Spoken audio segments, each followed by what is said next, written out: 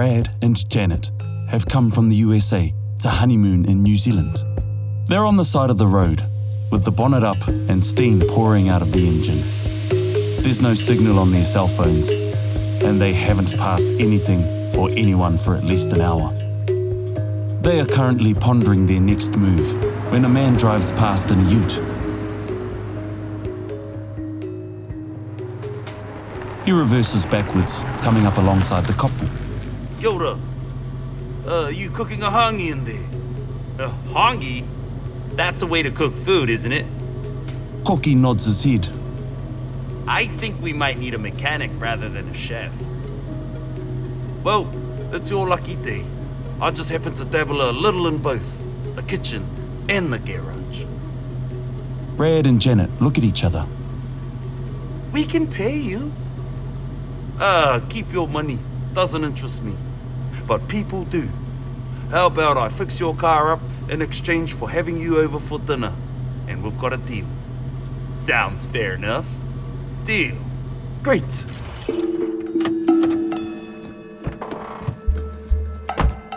They introduce themselves to each other, exchanging names and shaking hands. Janet and Brad discover that their rescuer's name is spelt K-O-K-I, but pronounced Cookie, which he explains to them with a wide smile.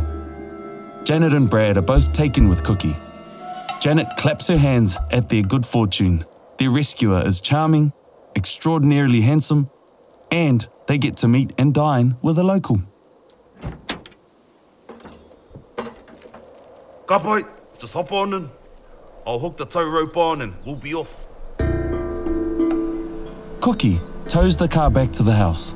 He has a little cottage in an isolated part of the Waituhi Saddle, which backs onto the Tongariro National Park. It's misty, mysterious, wild, and beautiful. The front yard of the cottage is all flourishing vegetable garden and fruit trees. There is almost every type of fruit on display, and the vegetable beds are well tended. Overall, it's lush and healthy. Welcome to my humble abode. So, is there a lucky woman around somewhere? No, I live alone. Brad and Janet pull out their phones. Ooh, no signal out here, sorry. I guess telecommunications don't want to spend $1 million on a fool who lives out in the wops. Janet spots the hangi pit on the side of the house. Oh, I've heard about those, but I've only seen pictures of one. I've never actually seen one up close before. It looks bigger in real life. Looks like it could hold a couple of people in there. Several, yeah. Feed the whole tribe, huh?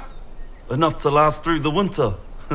Now you two go and make yourselves comfortable inside, and I'll get to work on your car.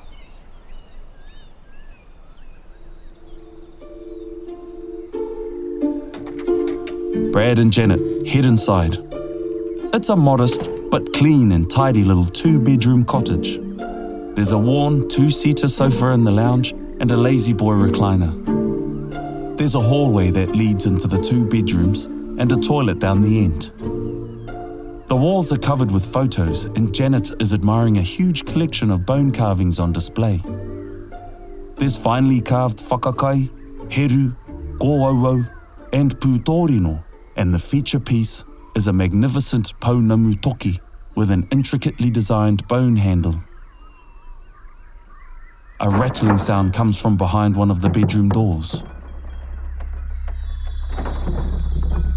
Whoa, what was that sound? Is there someone else here? I thought he said he lived alone. The rattling stops and is replaced by Janet exclaiming,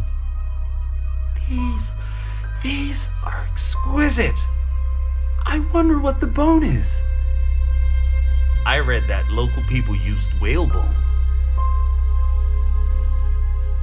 Janet is having a closer look at some of the photos on the wall. The photos are from World War II. Cookie's father must have been in World War II. Wow, the father is even better looking than the son. They look exactly alike. The son is the spitting image of his father. Cookie walks through the door. Oh, that's actually me. What? No. Seriously? I put you at 40, 50s tops. OMG. If you fought in World War II, that would make you 80... 89. Brad and Janet are somewhere between awe and disbelief. Were you expecting an 89-year-old to be a little bit more bent over, a few hundred more wrinkles, perhaps a walking stick or two? Yeah, something like that. I look after myself. I've always lived off the land, and I only eat what I grow and what I catch. Brad is skeptical. Well, I hope you're willing to share your secret to aging backwards. We have people at home who'd pay a fortune to know what the formula is. Hell, I'm willing to pay a fortune. I hope Brad and I look as good as you when we're 89, assuming we make it to 89. Cookie gives Brad a funny look and laughs, which makes Brad a little uneasy. Anyway, I've come inside to grab a couple of tools. I'm sure I can get your car up and running in no time at all. There's plenty of food in the fridge if you want to put something together. That's if we still want to dine together. Yeah, of course. Cookie uses the big key hanging around his neck to get into the locked room. Brad catches a glimpse of a peculiar wall-sized cupboard. It's completely covered in a cloth. Rattling comes from behind the cloth and then stops. When Cookie exits the room, he locks the door behind him. When Cookie goes outside, Brad turns to Janet. Can you stop drooling? He's old enough to be a founding father. Anyway, don't you think it's suspicious? Janet rolls her eyes at Brad. What's suspicious? The locked door and that rattling sound for starters?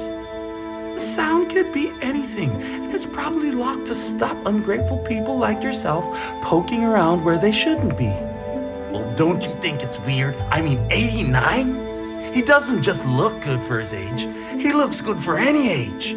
I've got more gray hair than him, and I'm 60 years younger. Come on, Janet. He's definitely lying. Are you saying that looking good for your age is a crime? I think you need to come down from Jealousville and start focusing on chopping these onions. Brad huffs, but gets to work peeling and chopping the onions. But he's still focused on Cookie. His lack of concentration causes his knife to slip, and he cuts his finger. Oh, darn! Now look at what you made me do. Look at what you made yourself do. Brad looks through the drawers for a blaster. The first drawer he opens is full of knives. Take a look at these. Wow! This dude gives my uncles a run for their money. He said he lived off the land. Brad pulls out a huge Bowie knife and holds it up. Janet shrugs and goes back to washing some kumara she found. Brad opens the second drawer. It's full of bottles of chloroform. Okay, Janet. Explain this then. Huh? What do you see? I see someone poking around in other people's stuff. Well, I see someone who doesn't act like a ruthless farmer who slit the throats of animals and watched them suffer in pain as the life drains out of them. I like to kill my meals humanely and as painlessly as possible. The meat tastes better too. See, Brad, now please stop embarrassing yourself and just chop the damn onions. Cookie sees the blood dripping from Brad's finger. He pauses and licks his lips. He looks at Brad, who's looking straight at him. I'll get you a plaster for that. Oh, and, here. Cookie holds up the car keys. All done. He throws the keys to Brad. Great. Okay, come on, dear, let's go. After dinner, dear, let's eat these delicious-looking marinated steaks, and then we'll be even. We promised we'd do dinner in exchange for fixing the car, didn't we? Exactly. We had a deal, and I can't let you leave without paying for the car now, can I? Oh, of course not. I'll even fry up the steaks for us. I've got a bit of experience in that department. During dinner, their host regales them with stories of his life, his adventures in faraway lands, and how his people have been in this part of the world for the last 1,000 years. At the end of the meal, Janet is complimenting the food. That was a wonderful meal. The best we've had since we've been here. But I couldn't quite place the taste. Oh, it was a white meat. But the meat was red. It's a delicacy here that takes at least 20 years to prepare, hence the color. Like a fine wine, yeah. Yes. Now, one last thing before you go. Dessert. Oh, you shouldn't have. No. No, I insist. I'll be right back. Cookie goes to the locked room. He unlocks it with the key around his neck, goes inside, and comes back out without locking or closing the door. In his hands are 2 cloth-covered jars. He places one in front of Brad and the other in front of Janet. Okay, you can take the covers off. Brad and Janet remove the covers.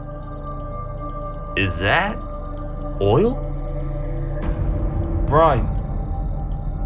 While the pair examine their jars more closely, Cookie goes to the cabinet and picks up the pounamutoki with the finely carved bone handle.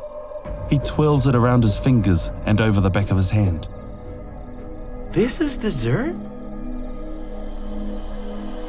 Well, 20-year-old livers and brine melts in your mouth, just like dessert. Cookie lifts his toki in the air to strike, and Brad throws the plate at his face. Cookie dodges the plate and laughs. It may have missed, but it buys enough time for Brad and Janet to make a break for the door. They sprint out of the house and into the car. Brad puts the keys into the ignition and turns the key.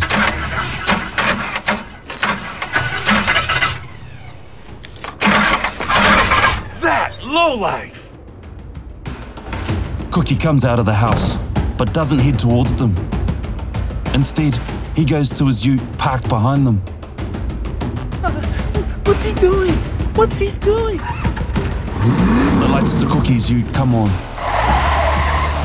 Cookie rams his ute into the boot of the car, sending both Brad and Janet into the windscreen. Janet is barely conscious and has blood trickling from a cut on her head. Cookie reverses his ute and rams the car again. Janet, are you okay? Are you okay, Janet? Janet nods her head. Okay, he's gonna ram us again. When he reverses, we make a run for the house and grab a weapon. If we stay here, he's gonna kill us, okay? Brace yourself, here he comes!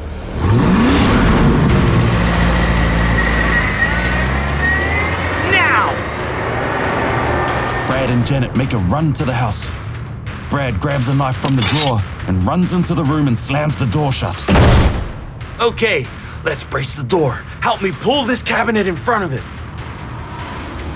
There's a huge sheet covering the cupboard, and Brad pulls the cover off to reveal dozens of preserve jars filled with brine. Brad and Janet freeze in horror. The jars have hands, ears, eyes, tongues, feet, and various other parts swimming inside. The jars have melted wax on top, an old method of preserving food. Some of the jars are bubbling, and the pair are startled when the body parts begin to move inside the jars. They hear the door of the house burst open.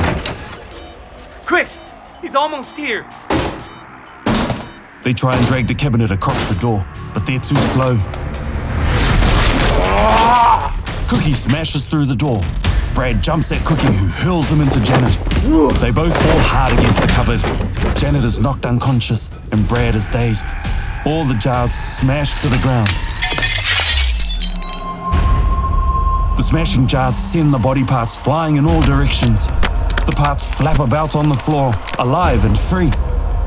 Cookie stands in the doorway, A figure of determination and strength, he rolls his shoulders, stretches his neck, and twirls his toki repeatedly through his fingers and over his wrist. He smiles maniacally and raises his toki to strike.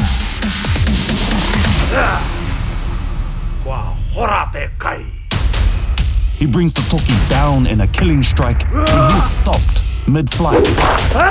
Cookie looks up to see a single preserved hand gripping his arm, preventing him from delivering the killing blow. He attempts to shake the hand off by furiously pulling and yanking on it. Another pair of hands fly through the air and grab Cookie by the throat. They throttle him with supernatural strength. Cookie's vision starts to blacken around the edges. He claws at them with his free hand. More hands land on his face, gouging at his eyes.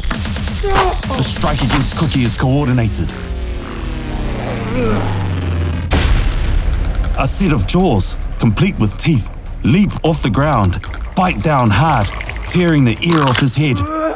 Another set of jaws has attacked the other side of his head and is dangling off Cookie's other ear.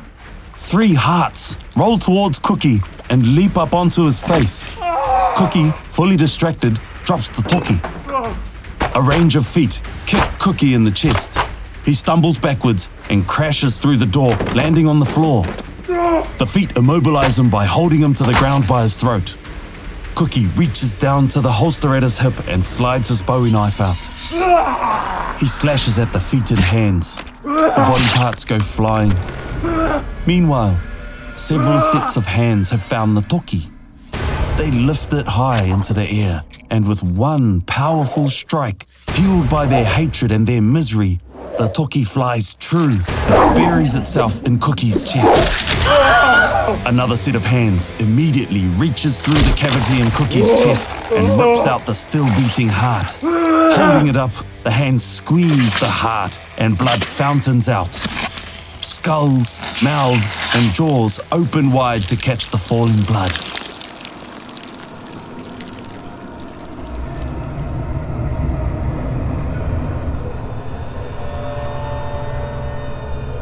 Cookie is now in the land of the dead. However, he may be dead, but it's not over yet. An army of the Wairua of his victims have gathered to ensure that Cookie's Wairua is sent into the abyss. He can see the Wairua of his victims in lines, row after row, girded for war. The Wairua attack Cookie, ripping him to shreds in fury and rage. Cookie screams as his soul is torn to pieces.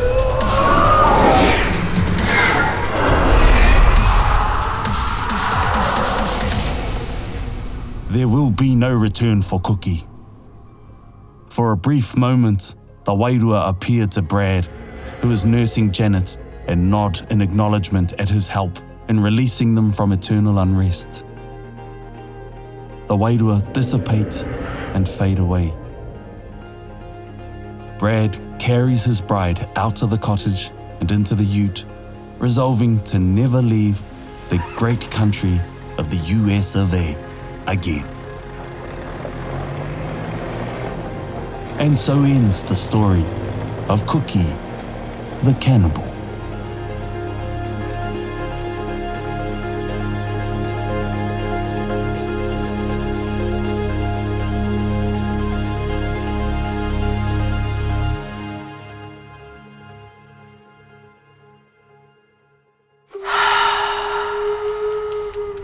Paki ke hua, he mea tuku nā te wānanga o Aotearoa, nā te māngai pāho I tautoko. Paki ke hua, brought to you by te wānanga o Aotearoa with funding from te māngai pāho.